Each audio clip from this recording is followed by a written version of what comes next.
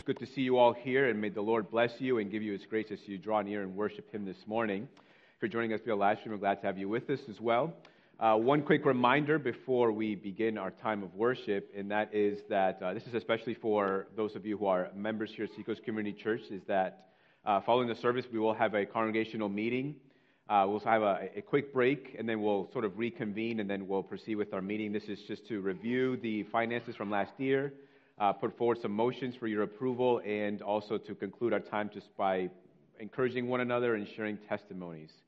So just to want to remind you of that, and that's really all I have for this morning. Let's begin our time together. Let's worship the Lord, who dispenses His grace to us, and let us pray and seek the Lord that He might shine the light of His mercies upon our needs this morning, whatever those needs might be, whether it's a need for encouragement, for strength, for peace, for comfort, for more of the Lord's joy and love.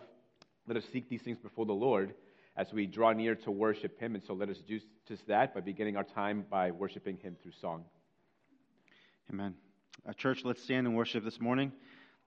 And for our call to worship, it's more so of an encouragement in God's Word, where it says, "Blessed be the God and Father of our Lord Jesus Christ." It says, "According to His great mercy, He has caused us to be born again to a living hope through the resurrection of Jesus Christ from the dead." So let's be encouraged by God's Word this morning and rejoice and celebrate together the resurrection of Jesus, our Savior. Amen.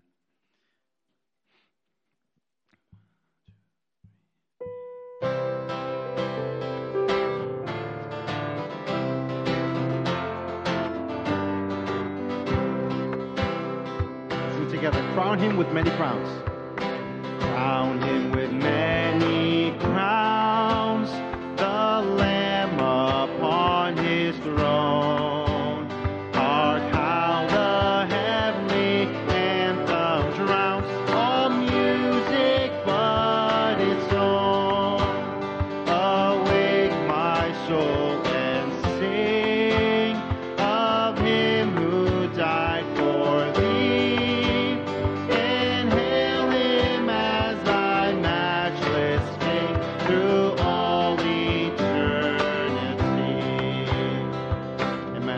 The Lord of life. Crown Him the Lord of life, who triumphed o'er the grave and rose victorious in the strife for those He came to save. His glories now we sing, who died and rose on high.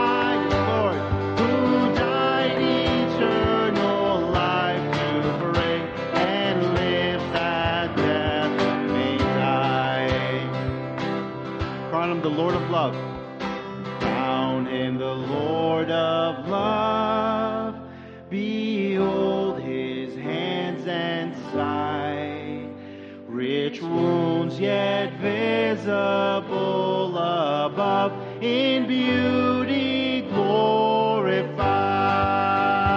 No angel in the sky can fully bear that.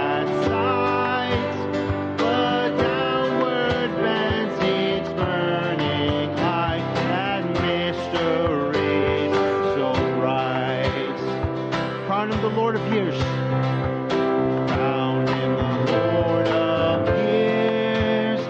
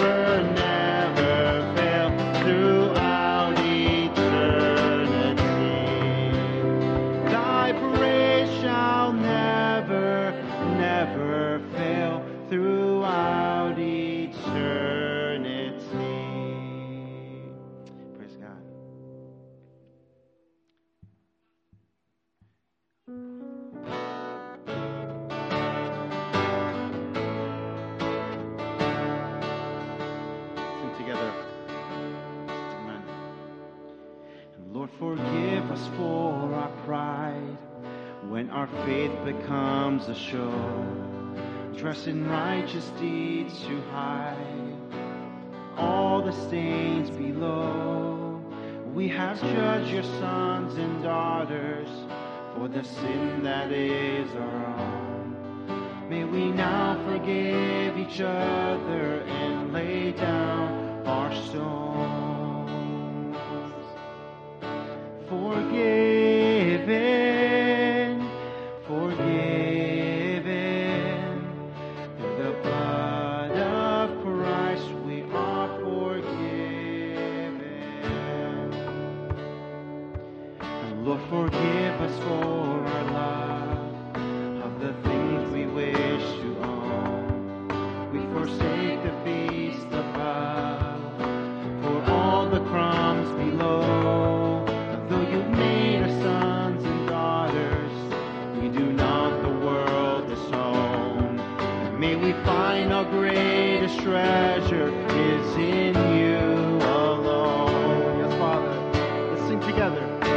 Forgiven, forgiven, through the blood of Christ we are forgiven. Forgiven. Forgiven, forgiven, through the blood of Christ we are forgiven. And Lord, forgive us for our shame, when we can't release the past, when we're quick to take the blame, but forget we're free at last, Lord. We afford your sons and daughters for the fear we don't belong. You give us eyes to see each other through your only Son. Forgiven, forgiven, through the blood of Christ we are forgiven. Forgiven,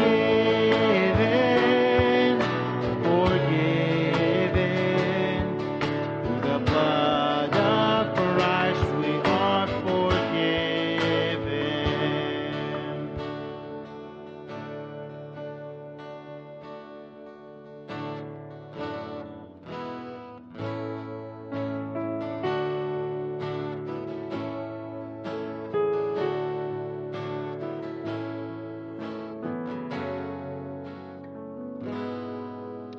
Speak, O Lord, as we come to you to receive the food of your holy word, and take your truth, plant it deep in us, shape and fashion us in your likeness, that the light of Christ might be seen today in our acts of love and our deeds of faith. Speak, O Lord, and fulfill in us all your purposes for your glory.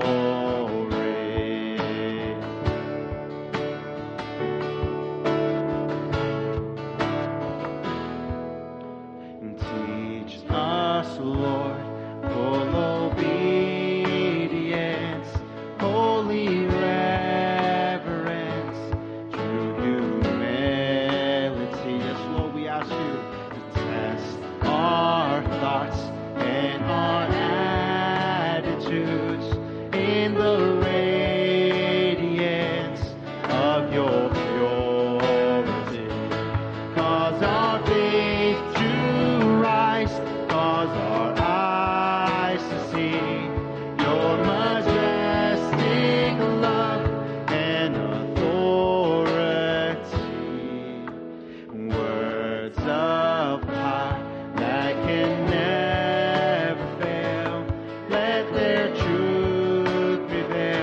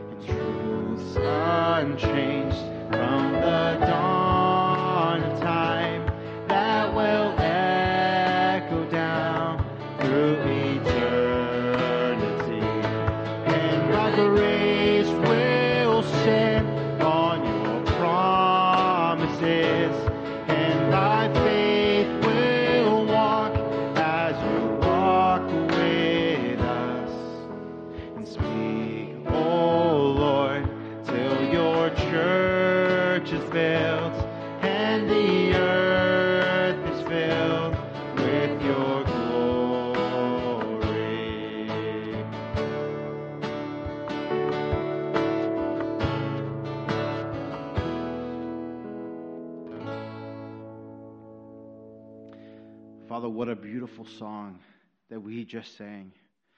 God, we come together as a church, as a body, to sing songs of praise unto you, Lord, for you are worthy of our praise and of our time here this morning. God, this is just one way of us worshiping you. So I pray, Father, that as we've sang these words, that we have meant every single word of it, Father, that we may have understood the words that we were singing. God, we're grateful, Father, for the salvation and the grace that you have graciously covered us in, Lord. God, we rejoice today of the salvation that we can stand firm on. And through your Spirit, God, you lead us. And so, thank you, Father. Thank you, Father, for your promises. And thank you, Father, for continuing, Lord, to love us, even when we fall. Even when we fall short. So, God, today I pray, God, that you may speak to us through your word in our time of prayer as well. May you glorify, God, in all things. We worship you, Lord. In Jesus' name I pray. Amen. Church, you may be seated. At this time, we'll be dismissing our children to their classrooms as well.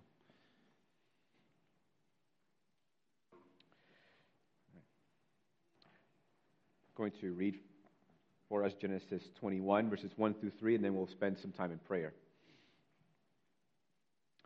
And the Lord visited Sarah as he had said, and the Lord did to Sarah as he had promised.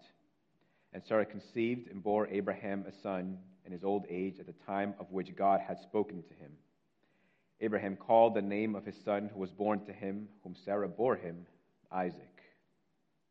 Man, let's go to the Lord and let's pray.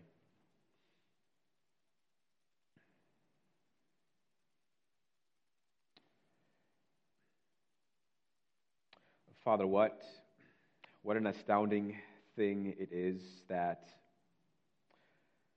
the plan of our redemption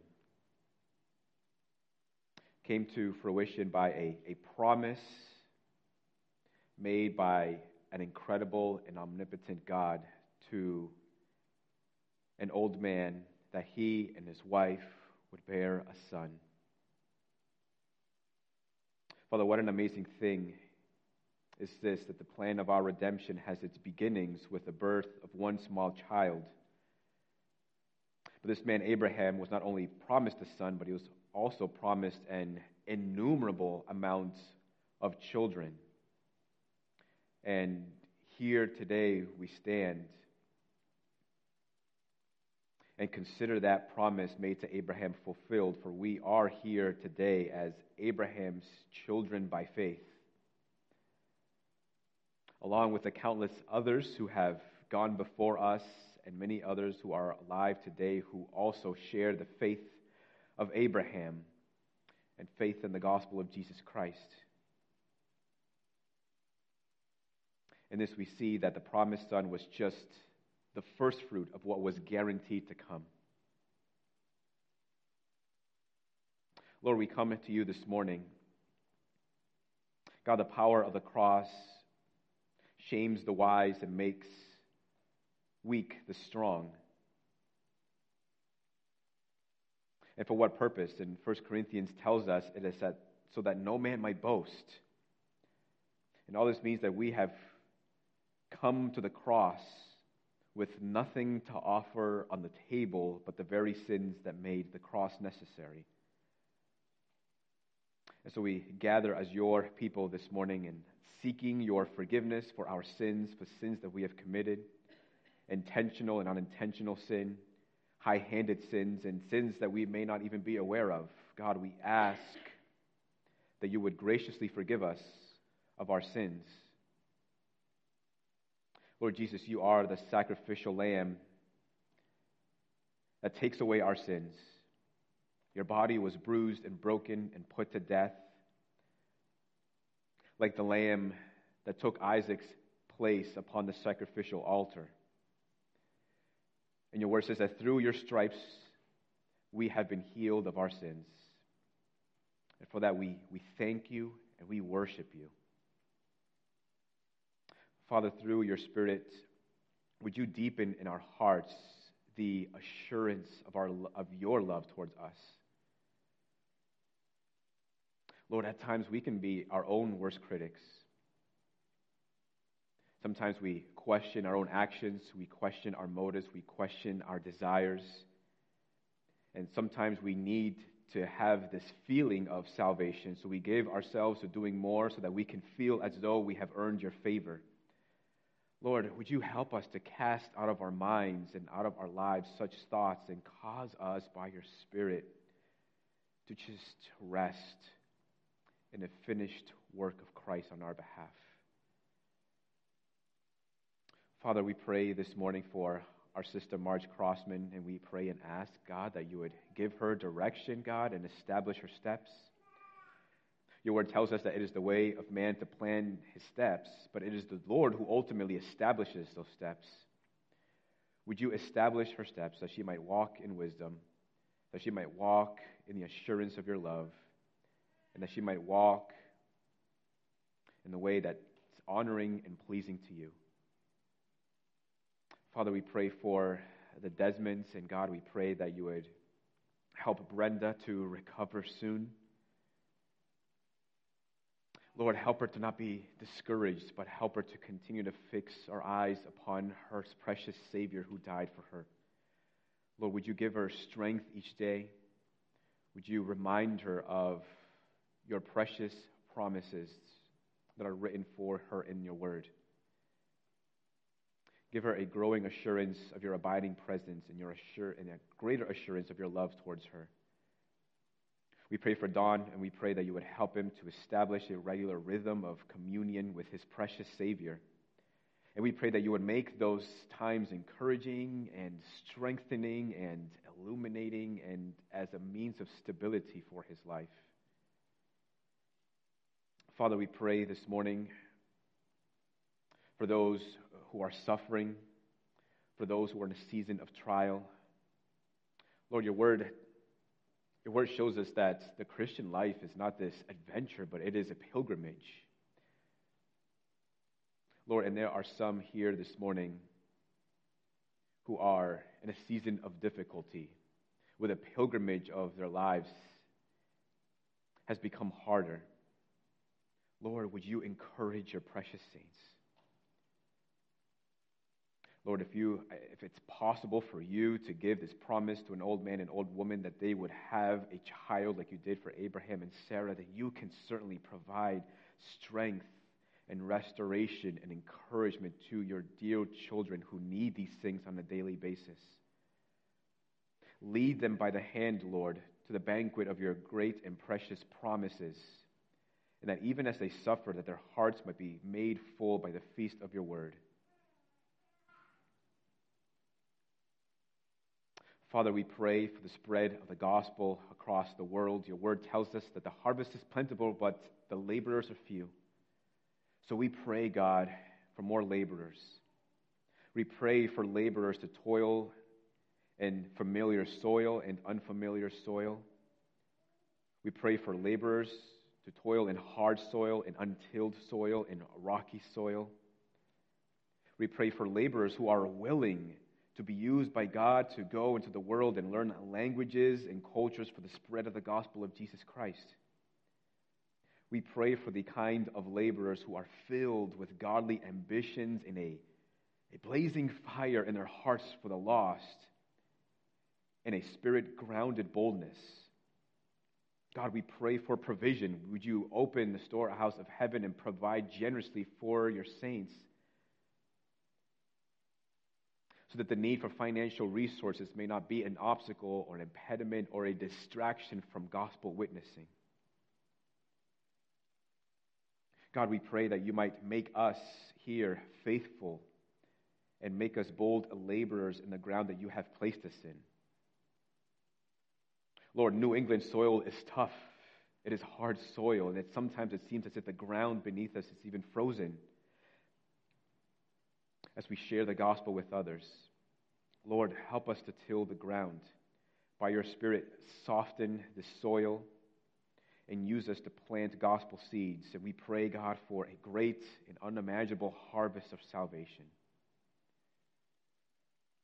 God, we pray also for those who are mourning after this recent shooting in MSU. Lord, would you draw near to those who are brokenhearted? Would you bring comfort, Lord, to those who are in sorrow? Lord, it is hard and nearly impossible for anyone to make sense of the violence that we continue to see. And that is because sin itself is irrational. We pray, God, that even in tragedy, that many might still come to know the one who has sent his Son into the world to die for sinners and has given the world hope of eternal life, and who will one day return to deal decisively with all sin. We pray that even in tragedy, many might come to know the love of God in Christ Jesus. And lastly, Lord, we pray for those whose job require regular and physical exertion. God, would you provide for them each and every day the strength that they need? Lord, protect your people from harm and injury. Help them to work well and even to rest well to the glory of their Master who is in heaven. So, Father, we trust you for all these things, God. We pray these things knowing that you are a gracious Father who listens to the prayers of his people. And by way of conclusion, Lord, we pray also this morning the prayer that you have taught us to pray in the Scriptures. Our Father in heaven, hallowed be your name. Your kingdom come, your will be done on earth as it is in heaven.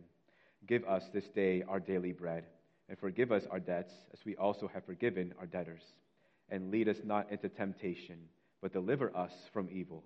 For yours is the kingdom and the power and the glory forever. Amen. Amen. If you would, please turn with me to the book of Acts. Acts chapter 2. Devoting one more sermon to Acts chapter 2, verses 1 to 13.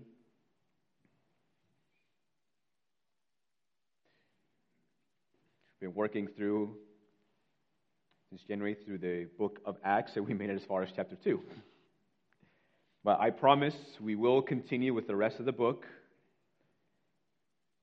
We're taking our time here. Acts chapter 2, beginning at verse 1.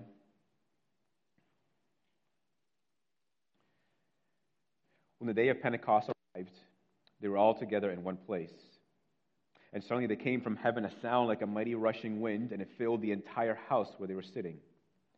And divided tongues as a fire appeared to them and rested on each one of them.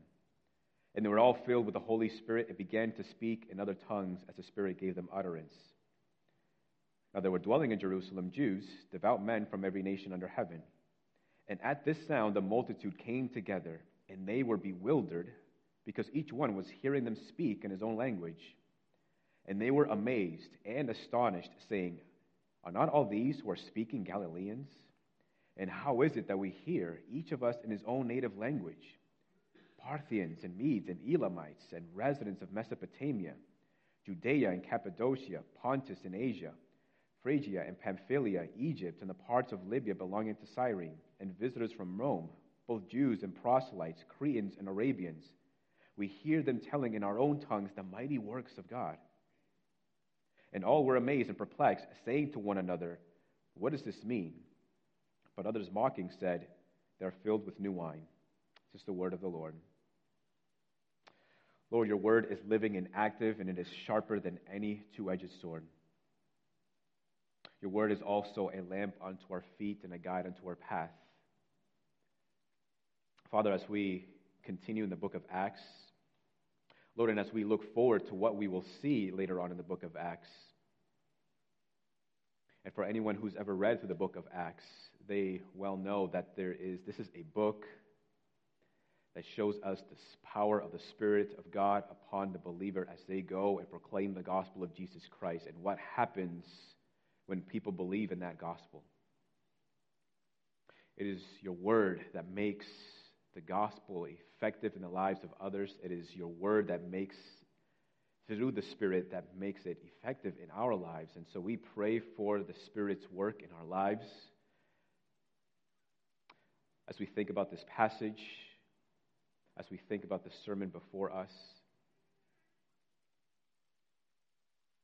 would you take your word and plant it into our hearts and cause it to grow and let it produce the first fruits of what, hopefully, Lord willing, will be much more fruit. We pray in Jesus' name. Amen. A common metaphor in the scriptures is first fruits, and you don't necessarily have to be sort of a theologian, or you don't even have to be a farmer or somebody who works the ground or a gardener to understand what the scriptures mean when it talks about first fruits. In fact, you're actually much more familiar with it than you realize. So take, for instance, when the days get much longer, when the school season comes to a close, when Memorial Day arrives, then you are sort of seeing the first fruits of summer. They give you this confidence, this assurance that summer is right around the corner.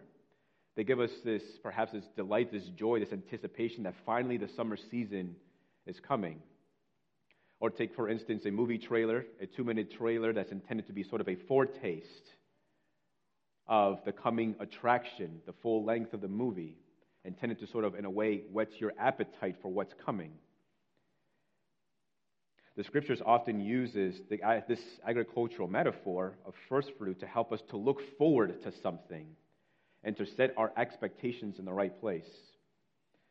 And so this idea of first fruits is really the reality or the theme that ties this sermon together today. Christ Jesus came into the world, died on the cross, rose again from the dead, ascended on high to sit at the right hand of God. And in this gospel, we see then that it produces a first fruit of salvation. And that's what's beginning to take place here in chapter 2, pointing us to a great harvest that, as we proceed throughout the book of Acts, we'll begin to see for ourselves. So first, let us begin with Christ as first fruit as we consider the passage this morning. So if you've been following along with us through the book of Acts and the first couple of sermons here in Acts chapter 2, we see here this is the day of Pentecost, or known as the Feast of Weeks. This is 50 days after the day of Passover. Jews from all different nations coming to Jerusalem to bring the first fruits of their harvest, to bring it to the Lord as a way to thank the Lord for His provision, for His care, for His generosity, as a way to honor Him, and as a way to put their trust in the Lord as they eagerly wait for God to continue to generously provide for His people. But not only are these Israelites coming to Jerusalem to bring their first fruits, but according to the scriptures, God's people are also identified as God's first fruit. So for example, in Jeremiah chapter 2, in verse 3, it says, Israel was holy to the Lord, the first fruits of his harvest. All who ate of it incurred guilt. Disaster came upon them, declares the Lord. So here we see Israel is identified as God's first fruits of his harvest. And all who ate of it, like for example, Egypt, in enslaving God's people, incurred guilt and disaster came upon them. And in this way we see that Israel is the apple of God's eye, his treasured possession among all peoples. So they are the first fruit of God. In addition to this, there's something else that's interesting that's related to this idea of first fruit that we also get from the Old Testament.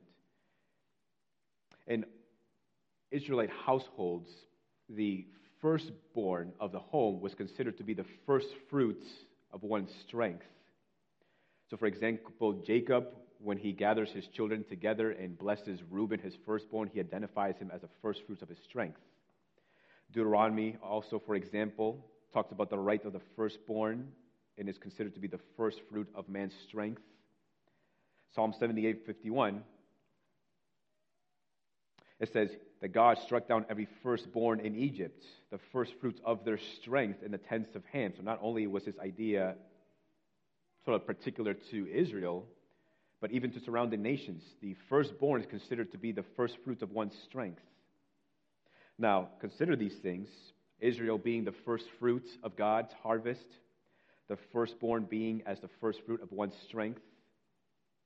The other thing about Israel in the Old Testament is that Israel is oftentimes identified as God's firstborn as well. So if you read the Exodus, it talks about God and he relates to his people as his firstborn. But then also consider how the scriptures identify Jesus Christ. Now, time doesn't allow for me to really do an in-depth theological study on how Jesus is identified in the Old Testament and how that relates to Israel and how that relates to the New Testament. But if we consider the Gospels, in Matthew chapter 2, verse 13, this is after Joseph and Mary flee Jerusalem because Herod is after every firstborn in the house in Israelite households. After Jesus was born, it says, "Now when they had departed, behold, an angel of the Lord appeared to Joseph in a dream and said, 'Rise, take the child and his mother and flee to Egypt and remain there until I tell you. For Herod is about to search for the child to destroy him.' And he rose and took the child and his mother by night and departed to Egypt and remained there until the death of Herod. This was to fulfill what the Lord has spoken by the prophet, 'Out of Egypt I called my son.'" So that's first quoted in the book of Hosea. So when Hosea says, "Out of Egypt I called my son," it's intended to be prophetic, pointing to this very event of Joseph and Mary taking the child Jesus and fleeing from Israel to go to Egypt for safety until it is safe for them to return back to their home. And it's saying this is pointing to Jesus Christ, who is God's son. Not only that, but we consider that Israel is also considered to be God's firstborn, that we see then that Jesus is considered to be representative of the people of Israel. That the people have their identification in Jesus. Not all Israel, but only true, believing, faithful Israel is identified in the person of Jesus Christ. And when you consider that passage, you cannot help but think about Exodus as well, and the Israelites being considered God's firstborn, and he calls them out to the Exodus out of Egypt. So in a way, the scriptures are telling us that Jesus is the true Israel. Jesus is the true people of God. And Colossians identifies Jesus as the firstborn of all creation, a passage we'll look at in a moment. And Jesus as the firstborn, as the Son of God, as the true Israel, what do we see in the life of Jesus? We see in Jesus the strength of God on display. And certainly throughout the scriptures, we see the powerful workings of God throughout his mighty acts, from the Exodus to causing the sun to stand still in a moment of war, and many other miracles, all to display his incredible strength. And then when we turn to the Gospels in the New Testament, what do we see? We see the Son of God also showing the strength of God in himself as he performs miracles, as he performs signs and wonders. But even in those, as incredible as those miracles are, in the life of Jesus, the most vivid and powerful display of the strength of God and the Son of God is in the gospel itself. Because it is the gospel that transforms a sinner into a saint, that delivers those from the domain of darkness and transfers them into the kingdom of the beloved Son, the kingdom of light.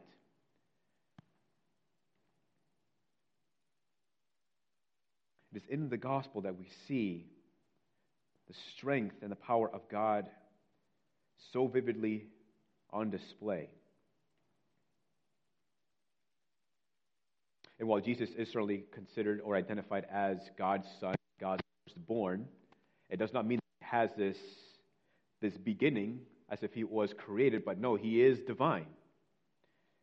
Colossians 1:15 says, "He," that is Jesus, "is the image of the invisible God, the firstborn of all creation."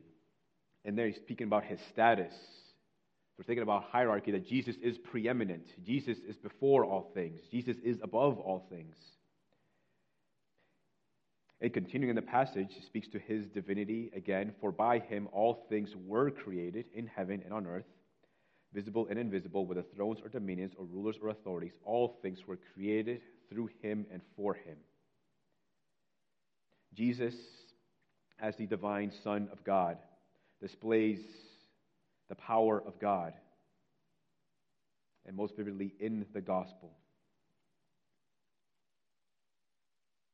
And it is through the gospel that it then is produced the first fruits of this coming harvest of salvation. And speaking of first fruits, Jesus is also the first fruit of something else, and that is the resurrection as well. But more on that a little bit later. So Jesus becomes his resurrection, his death, burial, resurrection, his ascension unto heaven becomes the first fruit of this coming salvation. That because he is the first fruit, more fruit then is coming.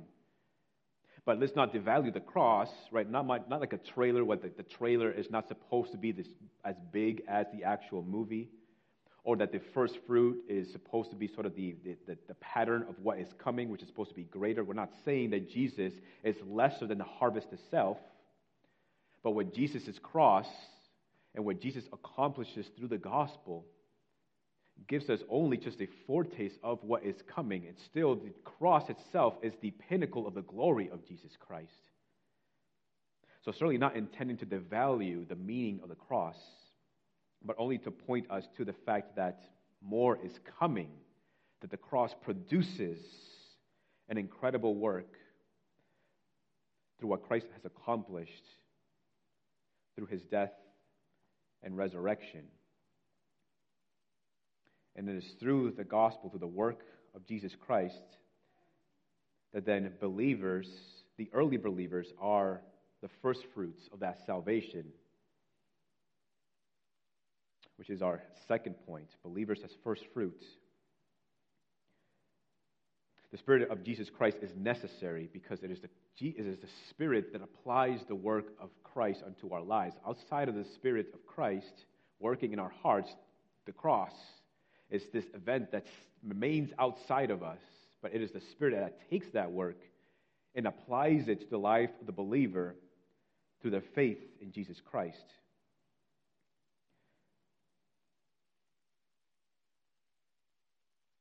And here in this context, here in chapter 2, we see the celebration of the first fruits of harvest.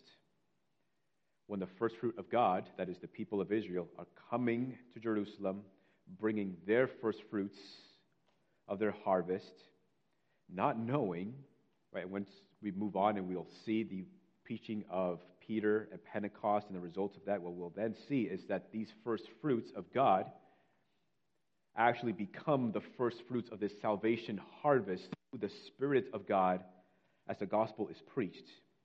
And in this way, they become the earliest believers, the very first fruit of this salvation.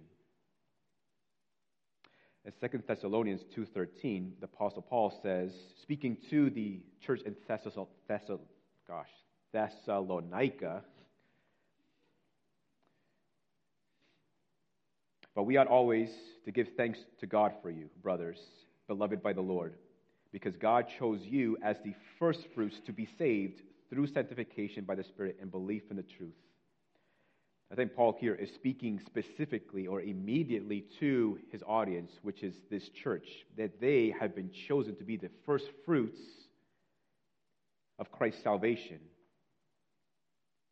One historian estimates that at the end of the first century, there were not even 10,000 Christians in the world. Whatever that number was, we might say that these were the very first fruits of this coming salvation. The household of Stephanas in Achaia, 1 Corinthians 6:15, were the first believers in Achaia. We might consider them to be the first fruits of salvation. Epaphras, Romans 16 says that he was the first convert to Christ in Asia. There's a first fruit. The 3,000 souls who come to believe in the gospel of Jesus Christ at Apostle Peter's preaching are the first fruits of this salvation. Cornelius, later on, a Gentile, believes. Him and his household become the first fruit of salvation. And then these other converts in Ephesus, in Lystra, in Antioch, and other places. What we see, or what we will begin to see as we continue through the book of Acts, is the first fruits of this coming harvest, all because of the Spirit's work in the life of the believer as they go and proclaim the gospel of Jesus Christ. But the very idea of first fruit is that if there is a first fruit, it means that there is more to come. James 1:18 says, "Of his own will he brought us forth by the word of truth, that we," and I think he's speaking we as in himself and these early believers, that we should be a kind of first fruits of his creatures. And I think there James has an expectation that if we, them, are the first fruit, that there's more to come. Many of you know that in our backyard we have 2 raised garden beds, and one of them is just strawberries. We planted these strawberries years ago, and you plant them once, and you don't expect anything. There's nothing that's going to grow that first year, not until the very next year.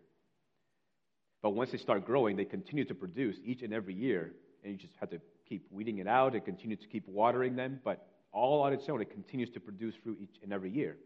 Now, it comes to a point where you have to sort of dig it all up, and you have to start all over again. But they continue to produce year after year after year. The gospel continues to produce fruit to this very day. And yes, by the end of the first century, there may not have even been 10,000 Christians. But in 2015, according to one Pew Research, there were 2.3 billion people in the world who identified as Christians. So it began as this first fruit of this gospel salvation harvest. We see that even to this day, that the harvest continues to produce as the gospel continues to go forth, and his people continue to preach, and God continues to empower his people as gospel witnesses and causing more fruit to grow. Now the difference is that there's no need to replant it like our strawberry bushes. There's no need to crucify the Savior again. Jesus Christ, the Lamb of God, was crucified once, and that was all that was necessary in order to continue to produce this incredible harvest of salvation even to this very day. And we stand here today as part of that harvest. We are here today because there were those first fruits that came before us.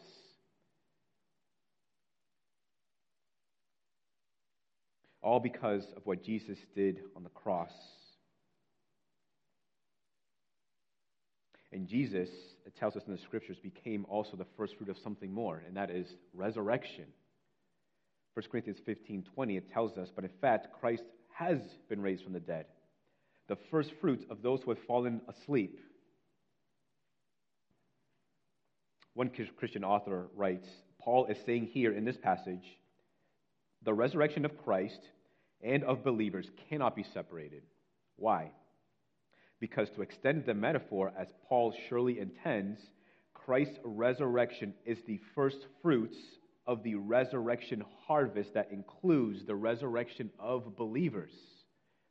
Right? If there was no resurrections to follow the resurrection of Jesus Christ, then Jesus Christ's resurrection would not be identified as a first fruit. Because what would it be the first fruit of? But because Jesus' resurrection is identified as the first fruit, it means that there is more fruit coming, and that applies to us. That means that Jesus is the forerunner of a resurrection, that he becomes the type of a pattern of resurrection for those who believe in the gospel of Jesus Christ. So the resurrection of Jesus is intended to help us to look forward to our future resurrection, and for us to set our hope in that. Movie trailers are intended to whet your appetite for the actual movie, right? Not to satisfy you. You don't watch a movie trailer, 2-minute movie trailer, and say, "Wow, that was a great movie. I understand the whole gist of it. I understand the plot. I understand how it's going to end." Right? The trailer is not intended to give you all that information, but just to whet your appetite for the coming attraction. First fruits of this harvest that we begin to see in the book of Acts is intended to whet your appetite for the actual harvest of fruit that is coming. The summer seasons of the Christian life, God permits in order to whet your appetite for something more, for something better. Now, God certainly does the same things through seasons of suffering in its own unique way. But the seasons of plenty, when you see the hand of God, when you see God providing, when your life might be characterized by comfort and peace and security that's found in the love of God, those are intended to be the first fruits of something that is coming, something greater, something that is secured for you, which you will certainly receive. When we consider the meals, when we sit down and have a meal and we bless our meal, we praise the Lord, we thank Him for providing, but this also is intended to point us to something more, and that is to the great banquet that is waiting for us at the table of Jesus Christ. What is a gathering of God's people on Sunday mornings intended to point us to? They're intended to point us to the great day when we will step into paradise and be joined with Christ and with all of our siblings in Christ, where we will worship the Lord Jesus in a greater degree than we are able to in this life. What is God's daily provision for you intended to point you to? It's not intended for you to just to rest satisfied and content in God's gifts, but so you might rest contented and satisfied in the one who gives you those gifts, and to set your expectations on the gracious provision that is coming for all those who believe in the gospel of Jesus Christ, where Christ will reward all of His people based on the things that they do here in this life according to the Scriptures. And the rest and the resurrection of Jesus Christ is intended to fix our eyes on our future resurrection, when we will receive new and glorified bodies. The appetizers are not intended to satisfy you, but to whet your appetite for the main course. And yet many of us might at times be content with just the appetizer and not care for the main dish, when the main dish is the most important thing. And God is holding for His people, securing for His people this incredible main dish of glorification, of everlasting joy, eternal life in the paradise of Christ. If you're here this morning, you have yet to believe in the gospel of Jesus Christ, we're extending an invitation to you as well, for you to take part in this great banquet that God is reserving for all of His people. But to accept it means believing in the gospel of Jesus Christ, trusting in Jesus Christ as your Savior. Otherwise, the Bible makes clear that apart from believing in the gospel of Jesus Christ, this banquet is not for you, but instead you'll be given to an eternal misery, where you will daily drink of the cup of the wrath of God, and you will eat for all of eternity the torments of hell. But Jesus Christ is inviting you today.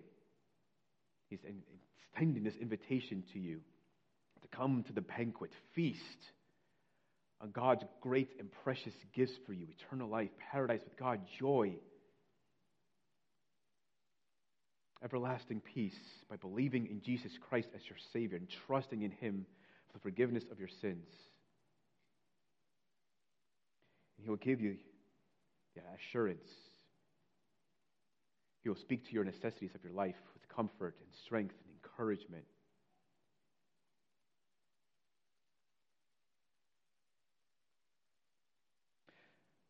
So with God's gifts that He generously and graciously gives unto us, let us be thankful. Let us rejoice. Let us honor God for these things, but let us remember that they are intended only to whet our appetites for the greater things that God has reserved for all those who love Him. Thirdly, unity and first fruits. Again in verse 7, and they were amazed and astonished, saying, are not all these who are speaking Galileans? And how is it that we hear each of us in his own native language?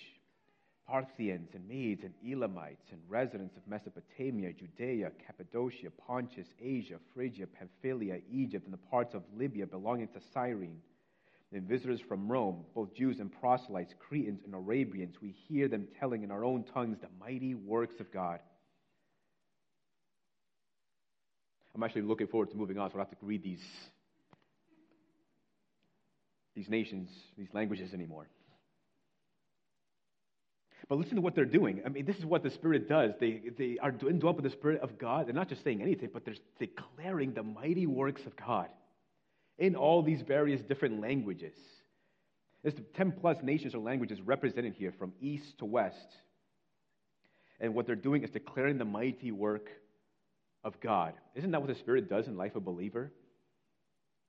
It enables the believer. It compels the believer to declare the mighty works of God. I mean, this is what we do on Sunday mornings. What do? We hear of the mighty works of God through His Word. We worship to the mighty works of God as we sing on Sunday mornings. When we share testimonies with others, what are we doing but declaring the mighty works of God? When we're going out and we share the gospel with unbelievers, what are we doing but declaring the mighty work of God through the gospel of Jesus Christ? In Genesis 10, here we see the table of nations. And it's about 70 nations that are descended from Noah, coming through his 3 sons. And then right after that, we have the incident of the Tower of Babel, which recounts the division of these nations by God dispersing them and giving them various languages. Now, as we consider this passage here in Luke, I don't think Luke is making a sort of a one-to-one connection as to sort of like look at this reversal of what's happened in the book or in the Tower of Babel, but it is significant to consider. As you consider the nations that were once dispersed, speaking these various different languages, and you have the Jews coming from different nations coming together in this one place, and you hear the people of God, these early believers, these first fruits, indwelt by the Spirit, speaking the mighty works of God in different languages, you can't help but glorify God because He is bringing the nations together under one gospel, under one Christ, under one Spirit, declaring the mighty works of the Lord. And while certainly they are all Jews who are coming together in this event, but remember, they are the first fruits of what is to come.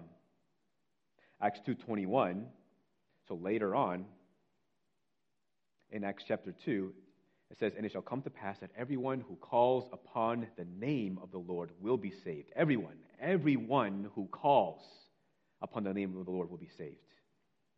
In Romans 9:23, the Apostle Paul speaks about God making known the riches of His glory for vessels of mercy, which He prepared beforehand for glory, even us whom He has called, not from the Jews only, but also from the Gentiles, right? That is us. As indeed He says in Hosea, "Those who were not my people, I will call my people. And her who was not beloved, I will call beloved. And in the very place where it was said to them, you are not my people, there they shall be called sons of the living God." That is talking about you and I.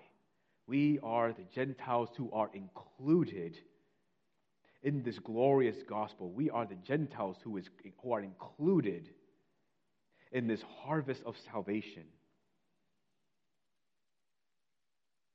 brought together through faith in the gospel of Jesus Christ, making us one people under the lordship of Jesus Christ.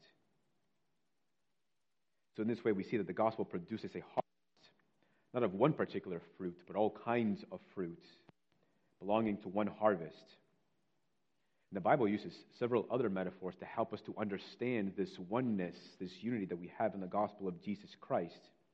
For example, the scriptures that talk about a cultivated olive tree and Gentiles being sort of broken branches being grafted into that cultivated olive tree. So we're grafted in by faith in this cultivated olive tree. Another metaphor that the Bible uses is one body. We're alienated from the promises of God that were once reserved specifically for Israel. Now Gentiles are included and made as one body with Christ as the head. Another metaphor that Scripture uses is one household. The Jew and Gentile, through faith in the gospel of Jesus Christ, belong to the same household. And in this way, we see the first fruits of this harvest, and at the harvest including Gentiles, and we today being included in that glorious gospel harvest through the work of Jesus Christ. Now, we've been focusing much more broadly in this idea of first fruits, but I want to conclude in this last point by focusing much more narrowly, speaking specifically of the individual believer's first fruits. So fourth and finally, the believer's first fruits. The Bible commands us to bear fruit in keeping with repentance. So in that passage, we see that there is a sense of responsibility placed upon us. Bear fruit, the Scriptures say. Bear fruit in keeping with repentance. What the gospel does is that it sort of makes each and every one of us as sort of a vine dresser, or a vineyard owner, or a gardener. And with the Spirit's help, we are called to maintain the garden of our lives. The Lord, through the gospel, planted the garden. He tilled the soil of your heart. He made it ready to receive the gospel. He watered the seeds with the water of His Spirit, and He caused the seeds to grow. And this is nothing that we could have done. This is only a work of the Spirit of God through faith in Jesus Christ. But now we must, out of a love for the Lord, continue to maintain the garden that God so generously and graciously planted in our hearts through His Spirit. And so we must maintain the first fruits of our Christian life. And let me give you just 4 first fruits that we are called to maintain, and you might add more, but I think these are the most essential, or the ones that are immediately born when one believes in the gospel of Jesus Christ. These are the ones that you immediately sees when they believe in Christ as Savior. And one fruit that we are called to maintain that we see in the life of the believer is the fruit of repentance. And this requires us to maintain a vigilant eye upon the fruit. Any gardener will tell you they have to keep an eye on their garden. Right, during the spring and summer seasons, as I look at our garden beds, as I walk around the perimeter of my house, there's always weeds. And you have to stay on top of it to where like you're doing it on a weekly basis. Sometimes more than once a week, you are weeding out your garden. And in the same way, we are giving a responsibility to maintain the fruit of repentance in our lives by keeping a vigilant eye on it and making sure that we are plucking out the weeds of sin, because the weeds of sin will choke out the life of repentance, or the fruit of repentance. And that requires us to be able to, firstly, see sin as sin. I did landscaping years ago, and I had no idea what I was doing. And I was tasked with weeding, and I hated weeding. It was so boring, so tedious. But initially, I didn't know what to weed because I couldn't always tell what the difference was. I couldn't tell if something was a weed or something wasn't. So in the same way, in order to pluck out the weeds of sin in one's own life, you need to first be able to distinguish between what is right and good and what is wrong and what is sin. And with that, you need to know the Word, read the Word, study the Word. But that's not always our problem. Sometimes our problem is that even though we know sin, we still allow it to grow. We permit it to grow and fester. But we have to quickly uproot the weeds of sin in our hearts. Because the longer it grows, the harder it is to pluck out, because the deeper its roots grow. Which means that it will be much more painful to root out. So get at the weeds sooner rather than later. Get rid of them before they grow too big. So consider, what are those weeds of sin that perhaps you might be allowing to grow in your life? And will you root them out immediately, even today? Do what is necessary to root them out for the sake of this root of repentance. Another fruit that we're called to maintain is the fruit of faith. Water the fruit of your faith. Don't let it become too thirsty. Don't let it become weak. And there are some things that have a tendency to sort of suck the water out of the fruit of your faith. Philippians gives us one example. Philippians 4:6 tells us, do not be anxious about anything, but in everything by prayer and supplication, with thanksgiving, let your requests be made known to God. So anxiety has a way of draining this water, the hydration out of the fruit of your faith. So the way to maintain the fruit of your faith vibrant, healthy, and strong is to pray when you are anxious. What else might suck the water, the hydration out of your faith? Prayerlessness. Are you praying regularly before the Lord? Because prayer is an exercise of faith. We talked about repentance and obedience. Repentance and obedience is also a way of watering the fruit of your faith. For repentance, in a way, is walking in faith daily, each and every day. So ask yourself, is your faith thirsty? Is your faith dehydrated? Consider your prayer life. Consider your walking in obedience to the Lord. Consider the fruit that's growing in your life right now. Is the fruit of anxiety growing in your life right now? Is it the fruit of bitterness? Is it the fruit of discontentment?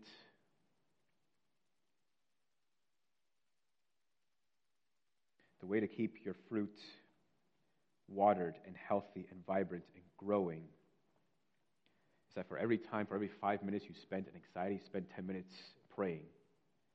For every 5 minutes you spend in bitterness, spend 10 minutes praying. Pray and pray and pray before the Lord. The Lord is eager to hear your prayers. The Lord delights to hear the prayers of His saints.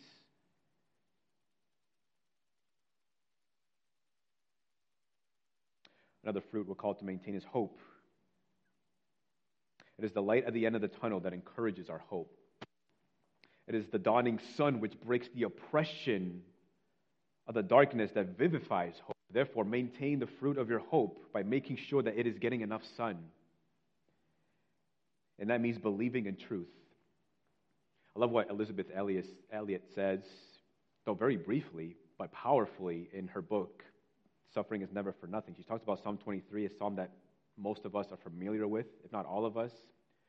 Especially where it says, though I walk through the valley of the shadow of death, I will fear no evil because you are with me.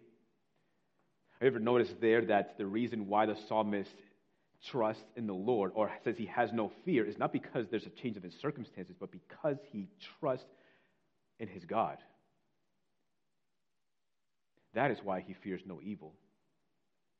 Even though there is darkness surrounding him, he's not afraid because he trusts in his God. Or consider the story of Abraham. I'm always struck by what it says in Romans chapter 4, the end of Romans chapter 4, where it says that Abraham believed in hope against all hope.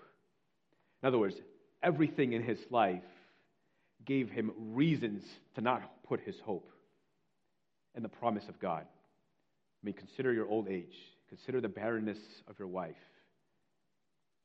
There is no way that you can have a child. It is physically impossible. And yet he believed against all hope. He had hope against all hope. And that's because he gave greater attention to the God who made promises than to the impossibilities of his life. And that is how we keep the light shining upon the fruit of our hope. Trusting in the God who is faithful. Trusting in the God who made these precious promises to you in His Word.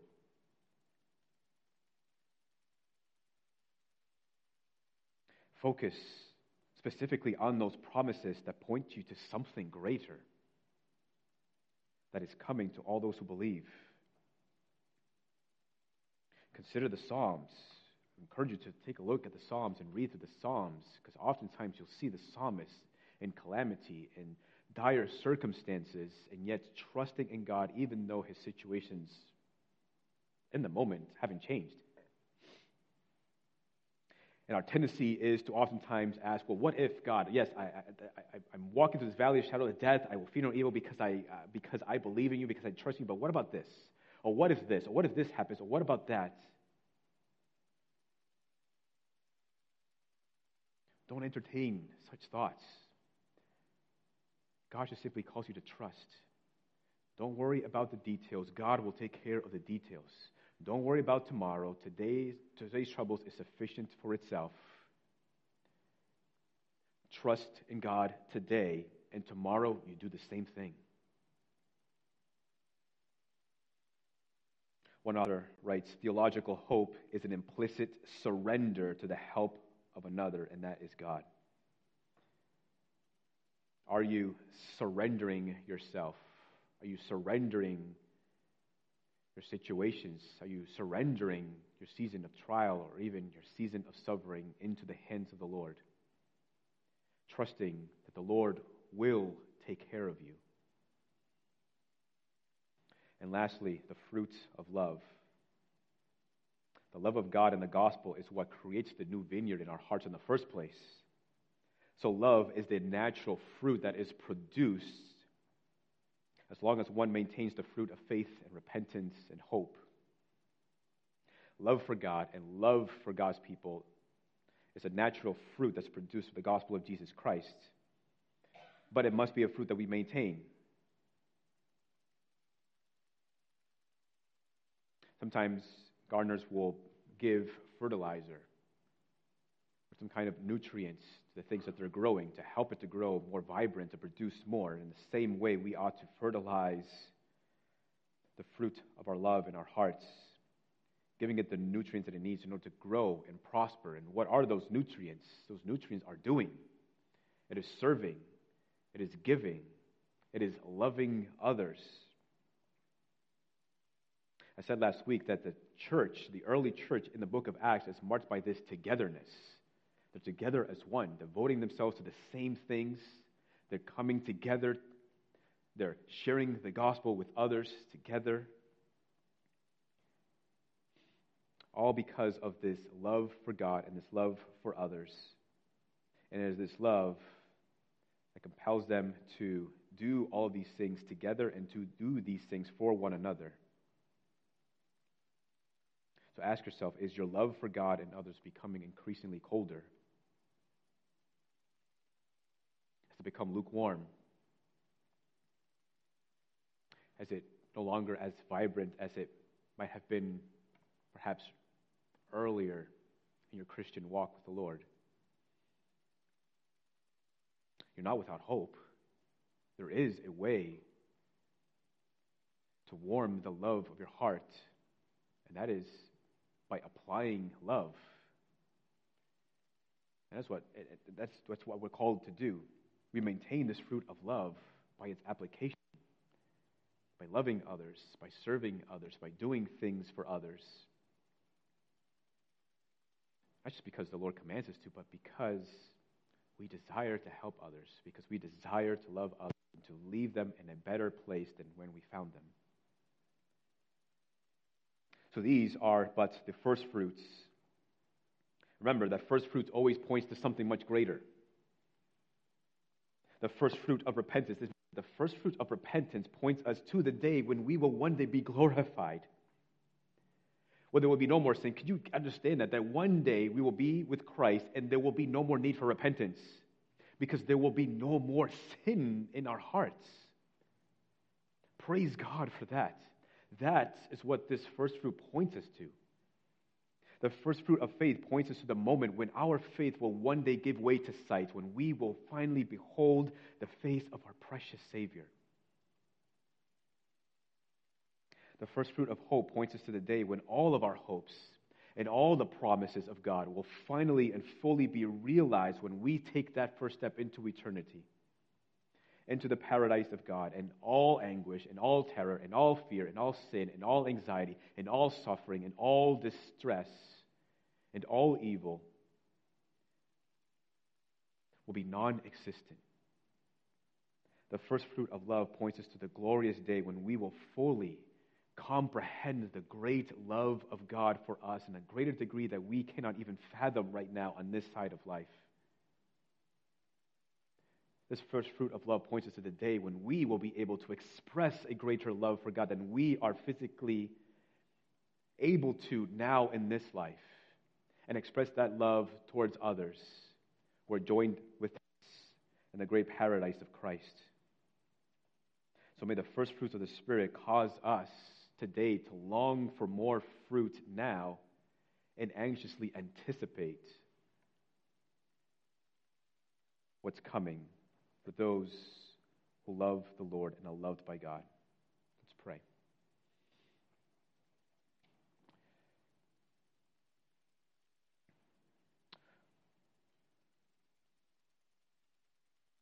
Father, we thank you for the great work of your Spirit upon our lives, and how your Spirit makes it possible for us to grow these precious fruits. Lord, let them always be a delight to us.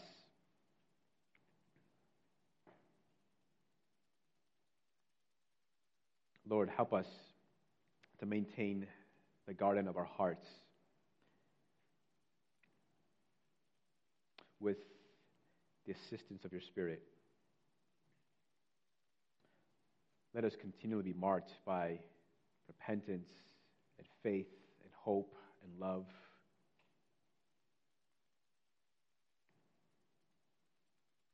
And let us help us, Lord, to look forward to more fruit.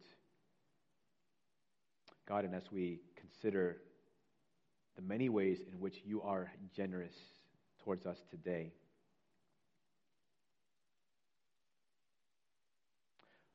Lord, help us to not find our satisfaction and contentment in those gifts, as precious as they are, but let it help us to use those things to further enhance our delight in the God who is generous towards us, and to look forward to the incredible treasures and inheritance that you have secured for all those who love you. Lord, we thank you and we trust you for these things. And it's in Jesus' name we pray. Amen. Amen.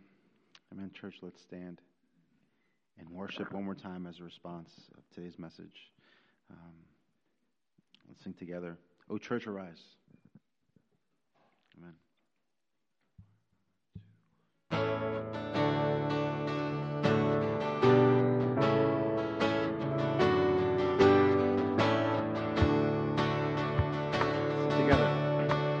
Church, arise and put your armor on.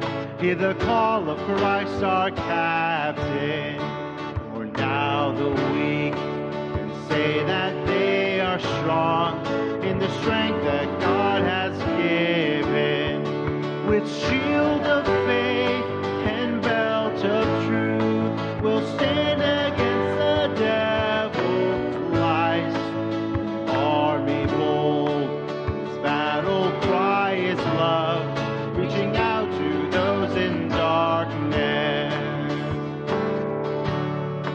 Our call to war, to love the captive soul, but to rage against the captor, and with the sword that makes the wounded whole, we will fight with faith and valor. When faced with trials on every side, we know the outcome is secure. Christ will have the prize for which he died, an inheritance of nations. See the cross where love and mercy meets, as the Son of God is stricken. Then see his foes lie crushed beneath his feet, for the conqueror has risen. And as the stone is rolled away,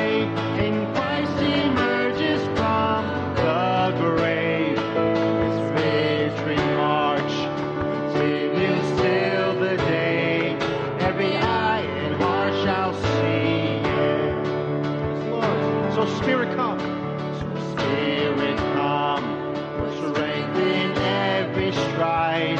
Give grace for every hurdle. That we may run, yes, Lord, faith to win the prize of a servant good and faithful. As saints of old still line the way, retelling triumphs of His grace. Hear their calls and hunger for the day when with Christ we stand in glory. As saints of old, still line the way, retelling triumphs of His grace.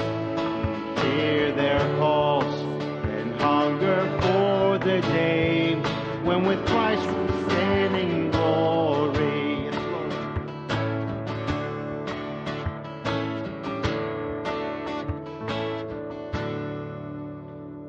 Praise God. Amen. Oh, church, arise. Father, Lord, I want to thank you, God, for the gift of the Spirit. I want to thank you, God, for the gift of salvation. God, I pray that you may lead us, Lord, and go before us, Lord, as we reap the fruits of your harvest. Give us faith, Lord, to walk confidently in your ways, and remind us to seek your words, your scriptures, God, and to pray. May we be quick, Lord, to pray, quick to prayer as we look to cultivating, Lord, the fruits that you've given us. And so give us hope, Lord, as we look forward. And may we trust you, God, in the days to come by surrendering our all, Father,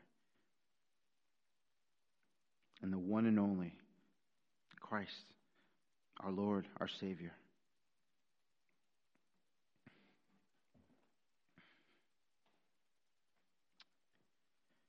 Thank you, Lord, in Jesus' name. Amen.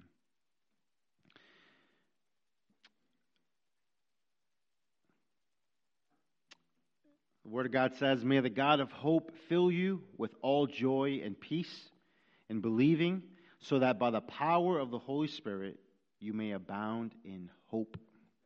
Amen.